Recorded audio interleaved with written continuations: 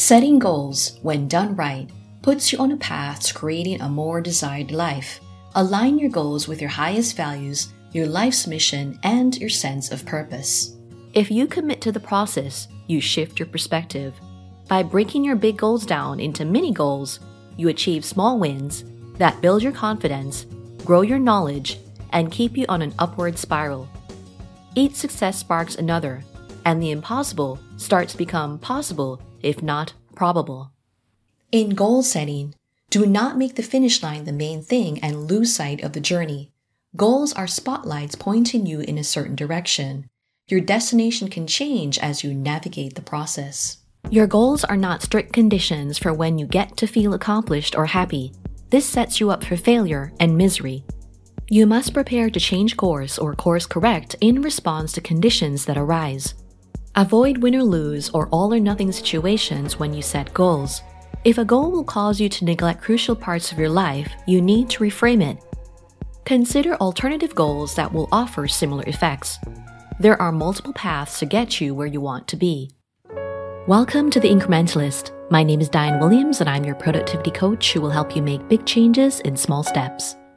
You can be motivated by extrinsic goals, like winning a certain award, getting promoted to a certain position, or reaching a certain income level.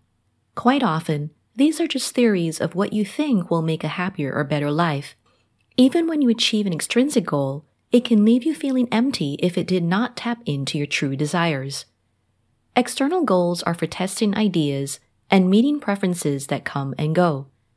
Intrinsic goals are based on time-tested principles and core motivations. Focus on goals where you have control, like your daily habits and actions. Set intrinsic goals that excite you and are meaningful to you.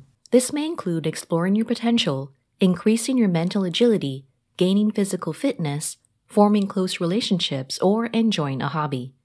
Chunk down these big goals into smaller, specific, and actionable steps. A process-oriented approach to goal setting leads to more resilience, flexibility, and curiosity. You're not totally knocked off course with every setback, delay, and competing priority. If the journey is inherently satisfying, it's much easier to get back on track and keep working toward the desired outcome. You can then experience a different reality and explore new territory with more courage and less anxiety. Measure your progress by thinking about the gains rather than the gaps. In their book, The Gap and the Gain, authors Benjamin Hardy and Dan Sullivan explained that gap thinking is focusing on the gap between where you are now and where you want to be.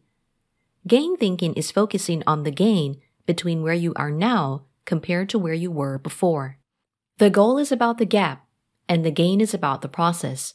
A gap mindset makes you rely on external factors, while a gain mindset keeps you intrinsically motivated. Comparing yourself to others can be demotivating and is not a reliable way to measure your progress. Instead, maintain a daily log or journal to track your own activities and how well you're hitting your own targets. Measure backward by reflecting on the past and the gains you've made in the present. In 2023, I'd set a goal to publish at least one video or podcast episode each month on The Incrementalist. I made 6, which is a 50% gap from where I planned to be, but this is also a 50% gain from where I was at the start of the year. Measuring the gain builds immunity to the hedonic treadmill. Hedonic adaptation is when you return to baseline after experiencing a short-term high from achieving a goal. This leads to ongoing dissatisfaction with your current life and present self. But if you focus on the gains, you can appreciate where you're already at. Embrace failure as a chance to learn instead of a negative experience to avoid at all costs. Ray Dalio's principle of pain plus reflection equals progress is a powerful equation for goal setting. He says you can readily set audacious goals if you know how to recover from and learn from failures through deliberate reflection. The pain dissolves and fuels growth when you check in with yourself and reflect on what went wrong and what you could improve next time. Drop the ego, solicit feedback, and review your performance objectively. Changing your inputs does not necessarily mean the outcome will be positive, but you still need to avoid unforced errors.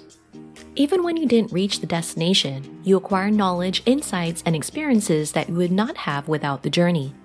When you are fully aware of the factors that led to success or failure, you can make better goals and better choices in the future. Choose or design the ideal environment to make the goal easier to reach. Dr. Marshall Goldsmith, business educator and author of Triggers, notes, "If we do not create and control our environment creates and controls us." End quote. If you set goals that rely too much on your discipline and drive and fail to account for external conditions, you're less likely to trigger positive behavior. Do a reality check. Consider the season of your life, natural rhythm, and personal circumstances in your goal setting. Plan how, where, and when you will perform tasks and activities that move you toward desired results. Set the ideal stage to make your work more fun or automatic to do. I have a cup of hot tea on my desk for writing projects. I sometimes listen to Brain FM's focus music as part of my writing process. I reserve time blocks to focus on writing only, rather than wait to feel inspired. I also have time blocks for rest and recovery, which is when I have my most creative ideas. In his book, Willpower Doesn't Work, Dr. Benjamin Hardy explains that willpower is not enough to overcome a bad environment. Instead, we must make wise choices to create a good environment that supports our intentions, commitments, and goals. If you want to stop drinking alcohol, you stop going out to bars and being around people who drink lots of alcohol. Where you hang out and who you spend your time with shape who you are and who you become. Know that fear of hope is a root cause for why we resist change. Hope is not the same as optimism, which is belief that we will get the desired result. When you hope for a certain thing, you yearn for it, but you have no idea if you'll get it, says Dr. Ross Ellenhorn, author of the book How We Change and 10 Reasons We Don't. He says hope must be coupled with courage to set and pursue goals. He notes that when we make a change, we expose ourselves to existential accountability, and if we don't believe in our ability to rise to higher expectations and higher goals, we stay in our bunkers and play possum as a defense system. Setting a goal means you will need to invest time, resources, energy, and efforts into the hope for it to become a reality. If we feel helpless and ineffective, we fear hope because it can lead to disappointment. And if we have high hope and high fear of hope, this makes us more vulnerable to pain, frustration, anger, sadness, and rumination over bad outcomes. So when setting goals, you need to have faith in your own self-efficacy to achieve things and the courage to move through changes. Taking an incremental approach helps you to build trust in yourself and to know that you can respond well to any situation. Each challenge makes you operate from a higher baseline and raise the floor if you don't let failures and setbacks break you. With micro steps, the successes and gains might be smaller, but so are the failures and setbacks. Through the compound effect, you get big results with easier efforts and without the intense pressure of big goals. Use your doubts and lack of confidence to your advantage by being open to learning and improving. Even when there are real constraints, you start with what's possible. Step by step, you strengthen your actual abilities and your belief that you can reach your highest goals. Every action leads to more opportunities, wins, and lessons, which add to hope and courage to move in a positive direction. It makes sense to quit when you have an unwinnable situation. Sheer grit won't get you there, but when you're in the realm of possibility, you can use the wish, outcome, obstacle, plan method. This mental contrasting strategy by Dr. Gabriel Oettingen is known as WOOP. You start with a wish, the goal. Then you imagine a desired outcome, the feeling you want when you reach the goal. Next, you think of the obstacles, the internal hurdles and personal weaknesses that will stop you from reaching the goal.